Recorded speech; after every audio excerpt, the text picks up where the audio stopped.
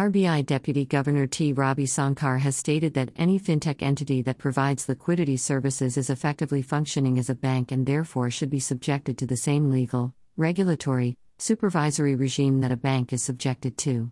Speaking at Global FinTech Fest, he spoke about the need to regulate fintech companies. He said regulation should be entity-based more than activity-based.